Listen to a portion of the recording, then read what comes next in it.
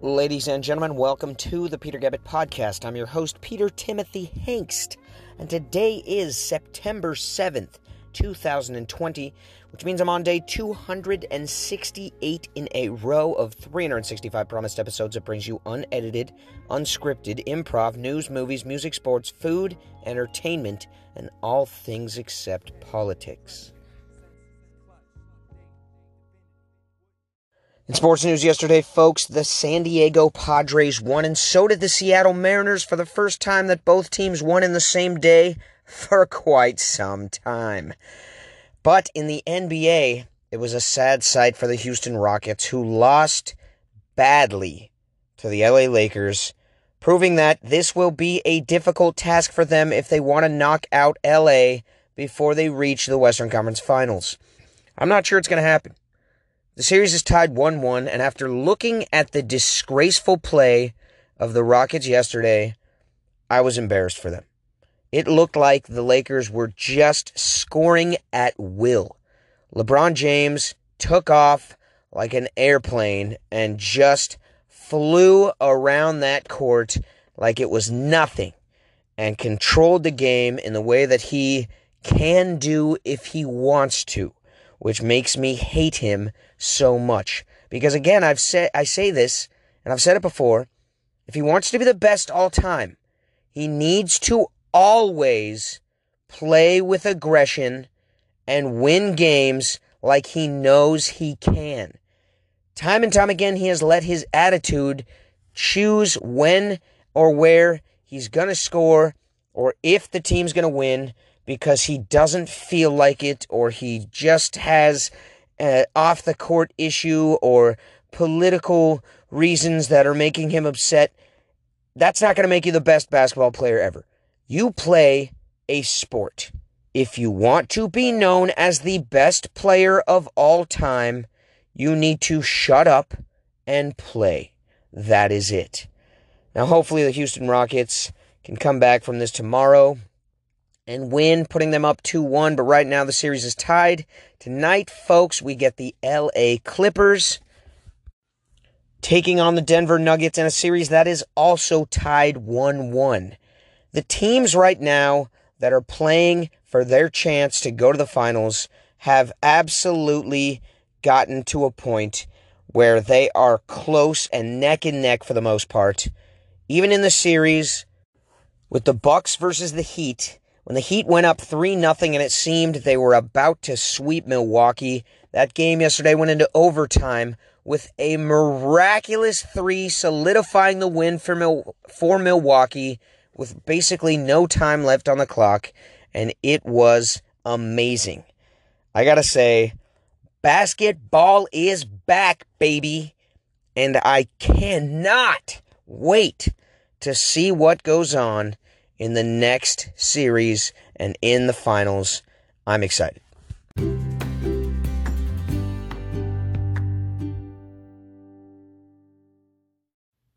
Well, folks, if this heat wave isn't enough for you, how about all the fires? In fact, I was so close to the fires yesterday that when I went to the Duckfoot Brewery to set up shop and sell tacos out in front, there was ash all over the tables that we had to wipe off from the fires nearby. And when I came home into Imperial Beach, which is all the way on the coast, there was also ash, this time on my vehicles, from the Alpine fire, which you could see the smoke from as I drove home, to the extent in which this morning there was a fog in the air blanketing the entire atmosphere because of so much smoke. It's been contained, they say, 0%. Heat waves bring along fires, and for me, I still always wonder, is there like a magnifying glass window that shoots a beam of light into a dry field of grass that starts these fires? Did somebody flick a lit cigarette, and almost always, if it's below 100 degrees, the cigarette burns out and it's fine. But as soon as it gets to 105 out, things start on fire easier? I'm just not getting it. Like, where do these fires come from? I know the sun itself, even as hot as it was yesterday, doesn't just spontaneously start things on fire. It doesn't make sense. It would have to be way hotter than it was. Some people say it's because with the extreme heat and the exchanging of cold and hot air in certain areas also comes thunder and lightning storms. And one lightning strike itself onto an area that's dry enough and hot enough will be enough to start a massive blaze, and I guess that makes sense. But I gotta tell you, I've lived here for 9 years. Never seen, I don't even think, a flash of lightning. I've seen thunderstorms, or heard them, I should say, but I don't know that I've seen lightning flash close enough to anywhere near us for it to start a fire that I can actually see the smoke from, or have ash on my vehicles out here in Imperial Beach, the southwesterly most city in the United States, right on the corner. So I don't get it. I don't know who's starting these fires, how they start, what really happens, but whatever the case, firefighters are busting their asses to try and contain this stuff, and I have nothing but love and respect for them. I hope it works out. So far, it just seems like it's going to get hotter and hotter. This heat wave, it'll be over in a week. It never lasts that long. But no matter where you're at, whether it's Arizona, Texas, Oregon, California, I name off a lot of places where I know people, it's hot. Right now, it is hot. And, you got to drink a lot of water, stay indoors if you must, and find a pool to swim in. Now, through the years that I went to school, kindergarten, preschool even, elementary, junior high they called it, but it was basically middle school, high school, even college, I had some dedicated teachers. And in college, I remember I had a few extremely dedicated professors, including one individual. She was my environmental science teacher, and she did whatever it took to teach us about the ability we have as individuals to lower our carbon footprint on this planet and make sure we save it for the next generation. She was just dedicated. But nobody's more dedicated at all than this Argentinian professor who collapsed during a Zoom meeting, or teaching her class through Zoom, collapsed due to COVID-19 symptoms, they say. I will never believe it, because absolutely everybody apparently has COVID-19. If you get hit by a bus, COVID-19. Stubbed your toe, foot hurts, probably COVID. Oh, you coughed after a bong hit, you must have COVID-19. At any rate, this woman, she was teaching her class, she collapsed during the lesson and actually died. Yeah, which I also don't know how that's possible, because if you're watching this through Zoom and you see your teacher collapse, wouldn't you call an ambulance to her house right away? And I don't know if it's hard for them to triangulate her location, and I'm sure the students don't have her house address. Maybe they do. But I'm just surprised that this happened. I'm very sad about it. It's just proof that some teachers are absolutely dedicated.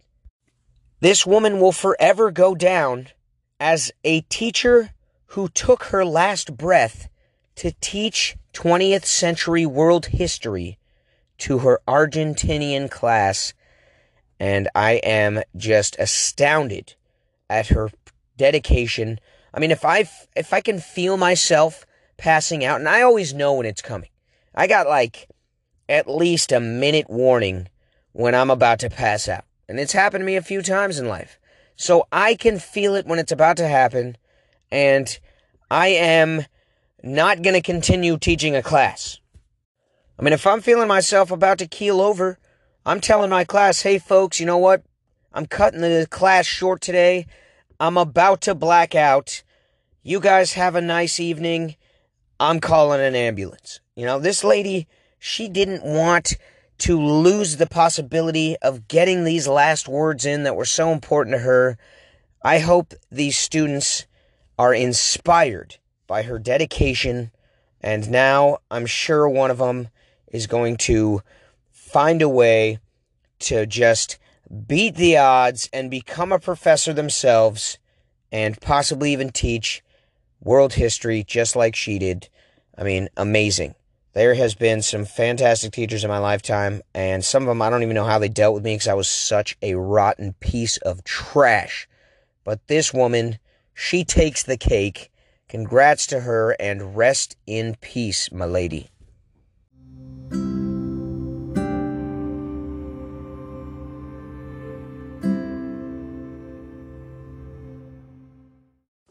So my wife found this Facebook page in our neighborhood where they just give out free stuff. Rich people who don't want something that's basically brand new, they're like, hey, come pick it up for free. I'm too lazy to sell it. I don't have time. I have money. I don't care. Come get this stuff.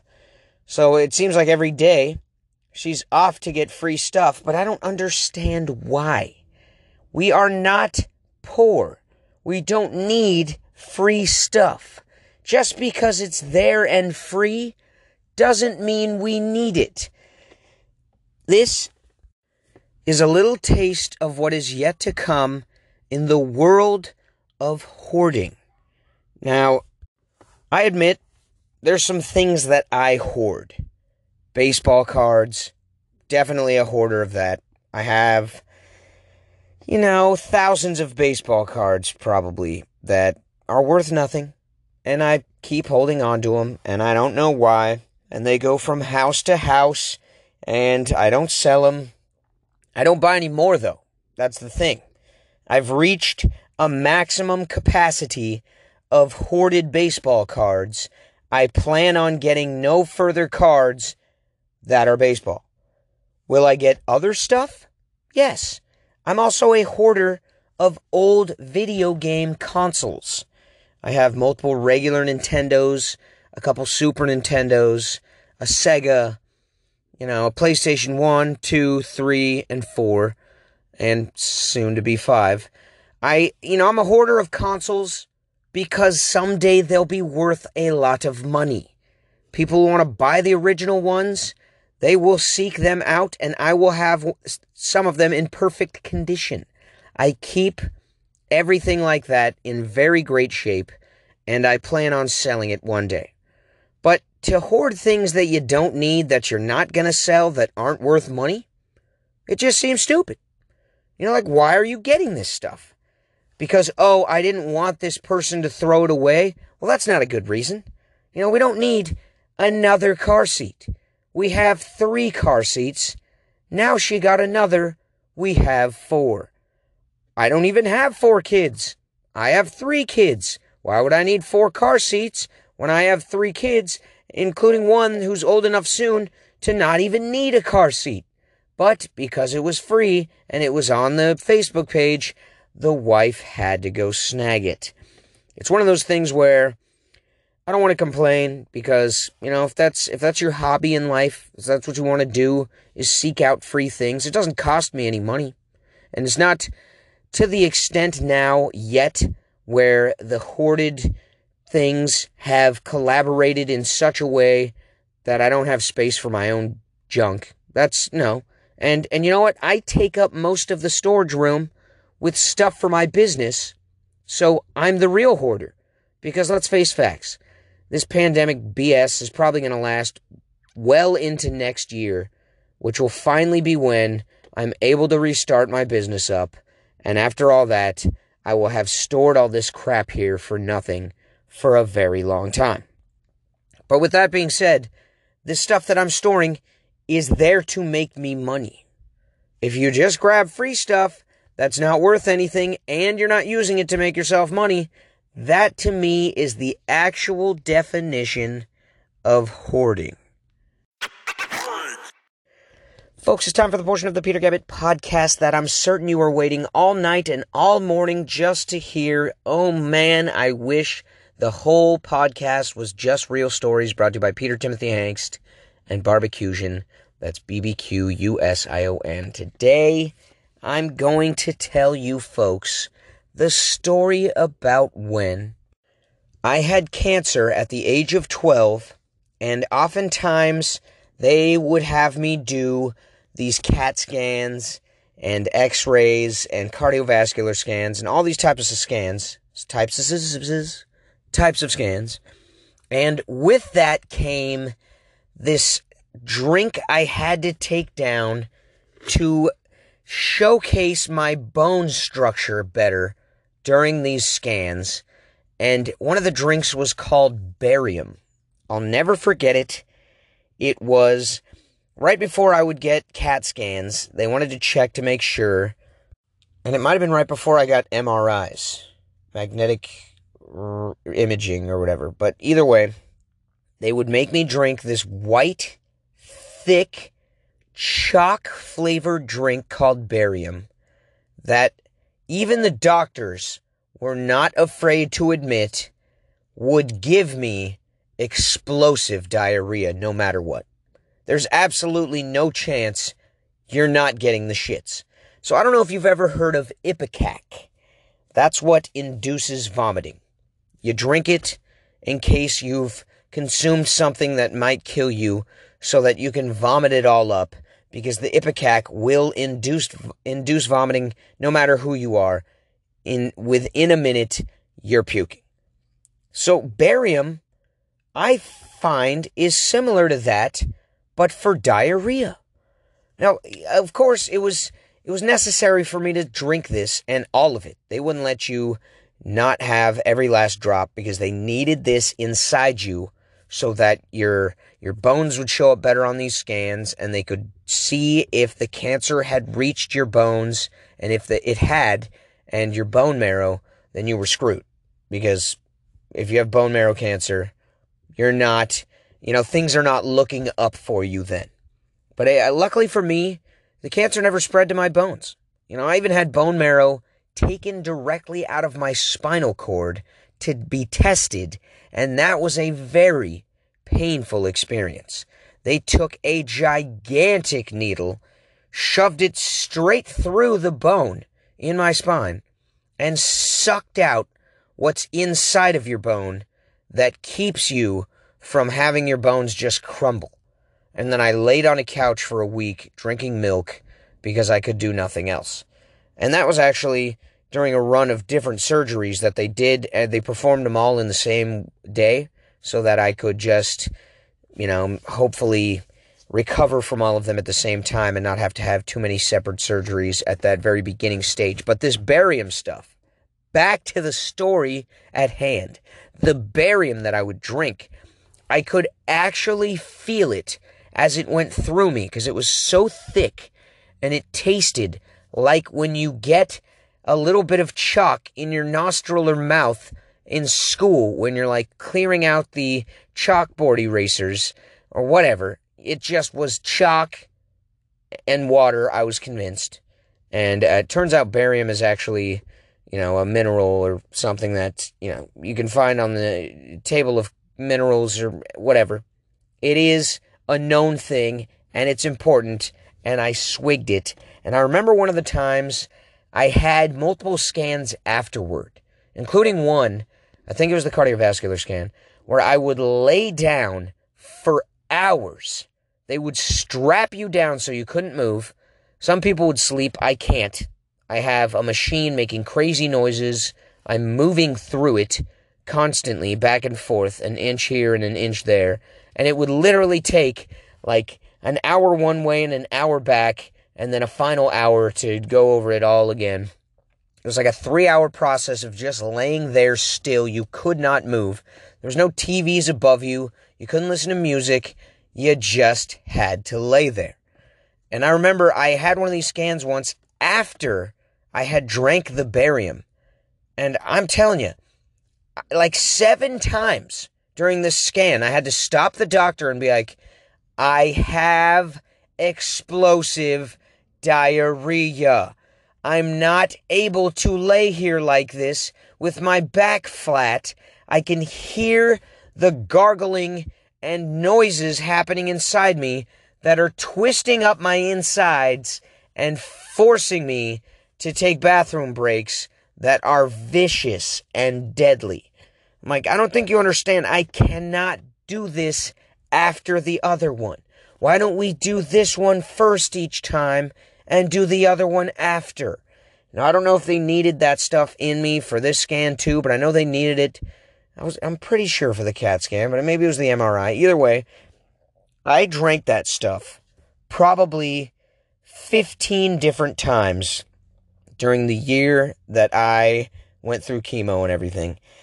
And I didn't even get very sick during the chemo. I fought through it really well. They were very surprised. The doctors, they were like, I can't believe this guy. It's amazing his recovery.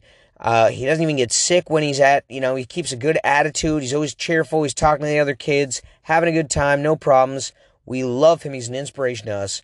But the times that I did have extreme sickness, it was from drinking that stuff, and it only lasted a day. But man, I am so glad that to this day, I have not had to drink that stuff for probably at least 20 years. It's got to be about maybe 19 years, since I was probably 15. If you ever come across a time at a hospital where they're like, hey, slug this white liquid called barium, I warned you, now you know you will have the shits to the maximum and highest possible degree.